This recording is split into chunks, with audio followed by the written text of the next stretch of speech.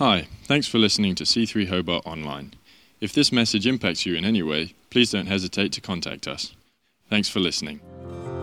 Welcome, guys. I'm so excited about this morning. Whether you're in Huonville watching this on your iPad, or maybe you're in the northern suburbs and you're sitting around your couch watching this with your family, all 1.5 metres apart, of course. Or maybe you're on the eastern shore in your dressing gown surrounded by your cats. And it doesn't really matter how you're joining us this morning, but I want to say welcome to you, and I'm so excited about what we're doing here. And I know it's been a really crazy week, and there's been a lot of talk about the importance of social distancing.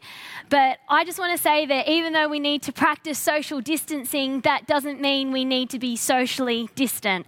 And I love that this is a great time where we can remind ourselves that church isn't about a building, and it's not even a service, it's actually a family. And I love that Pastor Sean and Morella have chosen to continue with the series that we're on called Trash Your Bible, because I honestly don't think I've been ever so excited about any series before the way I'm excited about Trash Your Bible, because I'm completely passionate about Bible reading. You see, I believe that if you're hungry, the Word of God is actually food to satisfy you. If you're feeling like you're being shaken and you're shifting around, the Word of God is a rock you can stand on. It is a foundation for your life. If you're feeling like you're being attacked from every side, this Word is a sword in your hand. If you're feeling like you're in darkness, well, this Word is a lamp for your feet. If you're feeling like you're doubtful, His Word is a light unto your path. If you're feeling like you're angry with God, or you're frustrated with God, or you're displeased with God, His Word is the message of reconciliation. And if you're feeling like you're being tossed to and fro and overwhelmed by the stuff of life, and I think most of us would be able to relate to that this week, well, His Word is an anchor for our soul. So I am completely excited about this series called Trash Your Bible. I even love that the Bible is called the Bible, because the word Bible is actually a Latin word that means book. So when someone asks you, have you been reading the Bible lately? What they are actually asking is, have you been reading the book lately? And one of Aaron's cousins is actually getting married later in the year. And she recently posted a picture on Instagram that said, "I said yes to the dress." And when she posted that, we all understood exactly what she meant. See, she wasn't saying that she bought a dress or just any old dress would do, or one of many options. She was saying she found the dress, the perfect dress for her day. Well, let me tell you, church, that this word is not just a book. It's not any old book. It's not one of many options. It is actually the book, the perfect book for us to build our life on, the perfect book for any situation or circumstance. So am I excited about this series called Trash Your Bible? You better believe I'm excited about this series called Trash Your Bible. I am totally pumped, and I believe that God has an awesome word for you this morning. But first of all, we're going to pray again, because it's what we do in this church. Close your eyes with me. Lord, I just thank you for your word. God, I thank you that I don't need to dress it up. I don't need to water it down. I don't need to make it shiny and polish it up. God, your word stands alone. And so, God, today I pray that you would open up our hearts to be willing and able to receive the word that you have for us, that we could yield a great crop from you, for you. And everybody said, amen. Amen and amen, guys. If you have your Bibles and you've literally got zero excuse to not have your Bibles, go and grab your Bibles off the shelf, off your thing next to your bed. We're going to open it up to Psalm 119. Psalm 119, verses 97 to 105, we're going to look at today. And Psalms, for those of you that don't know, is in the Old Testament. And it's actually a book of songs of worship and praise to God. And Psalm 119 actually happens to be the longest psalm in that entire book. It's something like 176 verses. And nearly every single verse is about how great, how fantastic, how awesome the Word of God is. But you'll be glad I'm not going to read all 176 verses. We're only going to read a small passage. So Psalm 119 verse 97 says this: "Oh, how I love your law. I meditate on it all day long. Your commands are always with me and make me wiser than my enemies. I have more insight than all my teachers, for I meditate on your statutes. I have more understanding than the elders, for I obey your precepts. I've kept my feet from every evil path, so that I might obey your word. I have not departed from your laws, for you yourself have taught me. How sweet are your words to my taste, sweeter than honey to my mouth. I gain understanding from your precepts, therefore I hate every wrong path." We're just going to read the next section too. "Your word is a lamp for my feet and a light on my path."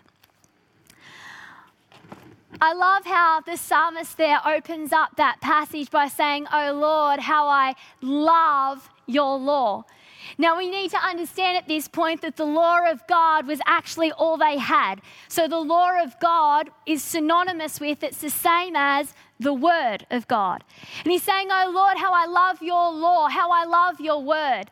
And I love that he even uses the word love there, because he doesn't find the word of God a burden or a restraint, but instead he finds it a solace and a delight.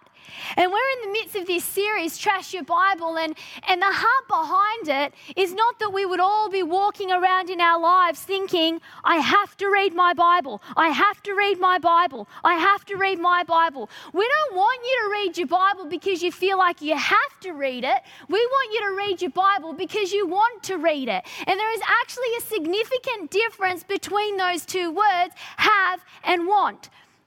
You see, most of you would know that I'm married to Aaron, and he's at home right now looking after our 4 kids. Hi, kids. And you know, when we put the kids to bed and we put the distractions to the side, and usually they're one and the same, and we talk about how our day's gone and what's going on in our world, you know, I'm not looking at my watch going, "Are you done here? I've got like 5 WhatsApp notifications. I want to see what's going on Instagram. I got a few likes." I actually want to talk to him. I don't feel like I have to talk to him. I want to talk to him. I want his encouragement. I want his advice. I want to hear how his day went. I don't find it a burden to talk to him. I want to talk to him. Well, the same thing goes with the Word of God. We shouldn't be coming to it from a direction of I have to read it, but instead we should be coming to it from a point of I want to read it. God, I want to hear what you want to say to me. But please don't hear what I'm not saying, to borrow a phrase from Pastor Sean. Because just because I like to talk to Aaron doesn't mean I always find it really easy. And I've got a lot of liberties here because he's not in this room right now. We are very different people, and I can't be the only person that has noticed that sometimes their spouse is kind of annoying. And we're complete opposite. Like Aaron, he's really competitive. He's got like that white line fever thing. It drives him. He loves it. He thrives on it. He loves to win. Whereas I typically will not enter something if I know it's a competition. And if I do, I just hope I don't come dead last. Aaron generally is really chilled out about things. He's relaxed. He goes with the flow. He doesn't worry about things. He's really easygoing. Whereas I am annoyingly high-strung. I like to tick boxes, I like checklists, and I freak out over everything. Aaron is a night person. He will hit the snooze button 5 times in the morning before he wakes up. Whereas I don't understand why the sense of responsibility alone isn't enough to wake you up in the morning. We are completely different people. And sometimes, if I'm to be honest with you, there are aspects of our communication that I find hard and I find challenging. And yet I find that as I position myself there to communicate with him anyway, that it actually strengthens our marriage. Listen, sometimes you might find this word difficult. Sometimes you might not understand what it's saying. Sometimes you might not like what it has to say. But it's as we position ourselves in the Word of God anyway, that we'll find a hope rising up within us and a strength in our relationship with God. Oh God, how I love your law. Verse 102 says this. We're going to skip down to it. It says, I have not departed from your laws, for you yourself have taught me. I have not departed from your laws, for you yourself have taught me. I want to expound on this part of the verse that says, you yourself have taught me. Because God, through his word, teaches us and he shows us things. Now, in John chapter 1, and we're not going to turn there now, but you can jot it down in your notes. It says, in the beginning was the Word, and the Word was with God, and the Word was God. And then if you go down to verse 14 in John chapter 1, it says, and the Word became flesh and dwelt among us. And we beheld his glory, the glory as of the only begotten of the Father, full of grace and truth. And so we can understand in John chapter 1 that before time there was the Word of God, and the Word of God became flesh, became Jesus. So the Word is Jesus. In Hebrews 4:12, which Pastor Sean preached on last week, it says that the Word of God is living and powerful. It's sharper than any two-edged sword, able to pierce between our soul and our spirit, between who we think we are and who we really are, our joints and marrow, and is a discerner of the thoughts and the intents of the heart. Now, I was wondering when I read those two passages, is the word they use in John chapter 1, the Word of God, the Word became flesh, the same word that they use in Hebrews 4:12 for the Word of God is living and powerful. And the Bible wasn't originally written in English, so I went back to the original text and I found that they use exactly the same word. They use the word logos in John chapter 1, and they also use the word logos in Hebrews 4:12. What does that mean? I'll tell you what it means. It means that Jesus is the Word, and the Word is Jesus. That means, church, that this book isn't just about somebody. This book actually is somebody. This isn't just a work of literature. It isn't just a book we can get some ethics and doctrines out of. It is not just a book with some nice lifestyle changes. It is actually a book that is God. It is God himself speaking to us. And as we read the words of this book, we're learning so much more than just memory verses we can stick on the fridge. We're actually learning who God is. It isn't just about somebody, this book. It actually is somebody. You see, in Genesis, he's the creator. In Exodus, you'll learn that he's the redeemer. In Leviticus, he's your sanctification. In Numbers, he's your guide. And in Deuteronomy, he's your teacher. Can I encourage you, get into the Word of God. You're actually engaging with God. You're building your relationship with him. In Judges, he's the mighty conqueror. I messed up Joshua. In Joshua, he's the mighty conqueror. In Judges, he's your victory. In Ruth, he's your kingsman redeemer. In 1 Samuel, he's the root of Jesse. And in 2 Samuel, he's the son of David. In Kings, he's the King of kings and the Lord of lords. In Chronicles, he's your high priest. In Ezra, he's your house of worship. In Nehemiah, he is your mighty wall. In Esther, he's your intercessor. When you read Job, you'll discover he's your arbitrator.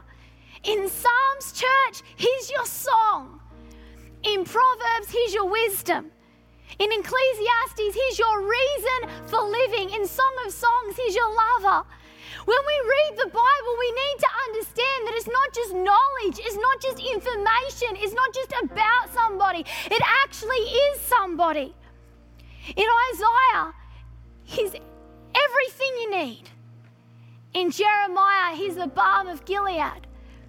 In Lamentations, he's the ever-present one. In Ezekiel, he's the guarantee of renewed life. In Daniel, he's the Ancient of Days. In Hosea, he's your ever-faithful lover. In Joel, he's your refuge. In Amos, he's your husbandman. When you read Obadiah, you'll discover he's Lord of the kingdom. In Jonah, he's your salvation. In Micah, he's your judge. In Nahum, he's the jealous God. In Zephaniah, we've missed one out, haven't we? In Habakkuk, he's the Holy One. In Zephaniah, he is the witness. In Haggai, he overthrows the enemies. In Zechariah, he is the Holy One, the Lord of hosts. And in Malachi, his unfailing love. Church, let's read our Bibles and come to it from a point that we understand that when we read it, we're not just reading about somebody, we're actually engaging with God. Oh Lord, how I love your word, for in it you yourself have taught me. I could go on about that for ages, but we're going to go down to verse 105. Verse 105 says, your word is a lamp for my feet and a light on my path. Your word is a lamp for my feet and a light on my path. And if I could only have you take home one point, literally you are home, but take home in your heart. Come on, work with me. You know what I'm talking about. If you can take home one point, it would be this: that his word is a lamp for our feet and it's a light on our path. And when I first read that, I wondered to myself, why do they use the word lamp and light? Why did he differentiate between the two? And so being who I am, I went back to the original text and tried to find out what those words were. And I found out that the word he uses there for lamp means glistening. It means literally a candlelight worth of light. Just enough light to see your last step, your next step. But it is a shining light up ahead on your path. And that word light that they use there for light on your path means bright. It means luminary. It comes from a root word that means the break of day. Now, when the day breaks, there's a massive difference on the planet. I mean, we're all asleep. We can't see anything. The sun comes up. It's bright. We see everything. So the word of God is like a glistening, a little bit of candlelight around our feet, but it's this bright, shining light up ahead on our path. And when I first read that, man, I was frustrated at God. I mean, because I'm the kind of person that I like to know how everything's going to play out. I want to know if I step here, what's going to happen? If I step here, what's going to happen? If I step here, and right now the cameraman hates me. If I step here, what's going to happen? I want to know everything. But if his word is only a glistening, only a candlelight worth of light around my feet, well, I can only see just enough to see my next step. And yet it's this huge shining light up ahead on my path. And I ask God, why would you do that? My immediate need is right now, but all I can see is my next step. Why is your word like that? And God reminded me as to the way that I read books. I love to read. I read a lot of books. But I have a horrible habit when I read. You see, I'll read the first few chapters of a book, and then I'll skip to the end and I'll read the last page. And if the last page doesn't make sense, I'll read the whole last chapter. I'll find out what's going to happen in the end, and then I return to where I was in the text and I read the rest of it through. And many people have said to me, man, doesn't that ruin the story for you? Doesn't that ruin how you read a book? It honestly doesn't ruin it at all for me. You see, if I'm reading Spot, Noah's writing to Spot at the moment. If I'm reading Spot and Spot gets lost And then he starts playing a game of hide and seek, but then his mum freaks out and can't find him.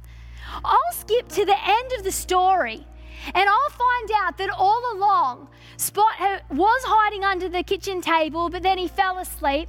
But then his mum found him and everything was fine. And then I'll go back to where I was in the story, and I'll look behind that shower curtain, and I'll open that grandfather clock up, and I'll look under the pillow on the couch, and I'm not worried anymore that no one is going to find Spot. I'm not worried that Spot and his mum are never going to be reunited, because I know I've read the end, and I know that all along he's under that kitchen table and he's fine. And so I'm not worried, and I enjoy the journey. Well, church, when it came to this book, I did exactly the same thing. I read the end of the story. And you know what I found out? I found out that he wins. I found out that he's victorious. I found out that he's the King of Kings and the Lord of Lords. I found out that every single situation, circumstance, and scenario in your life will bow before him. I found out that everything in my life pales in significance to the glory of who he is. Now I can return to where I am in my story and seeing that bright, shining light up ahead on my path and knowing the direction that he is and how this whole thing ends. I've actually discovered that it's not that hard to know where to put my feet. His word is a lamp for our feet and a light on our path. God, how I love your word. I know that for most of us, we've had a really crazy week. I know things have been insane. And the kind of popular word at the moment seems to be unprecedented. We're living in unprecedented times. But I also want to remind you that we serve an unprecedented God. And I know that for many of us, we're kind of bunkering down in a physical sense. Can I encourage you to bunker down in the Word of God? I'm going to pray for us, guys. Lord, I just thank you for your Word. God, I thank you that in the most hopeless of situations, Lord, you are hope and you give us hope. And so, God, I lift up everyone that's at home. God, whether they're from Huonville to Claremont, Lord God, Sandy Bay to Tranmere. God, I pray your hand upon these people. God, I pray that you would give us a revelation, Lord, of who you are. God, help us to stay strong in you, Lord Jesus. You are our rock and you are our victory. In Jesus' name. Amen and amen, guys. Hi, thanks for listening to C3 Hobart Online. We hope you've enjoyed this message. If you'd like to know more, you can find us at c3hobart.org.au.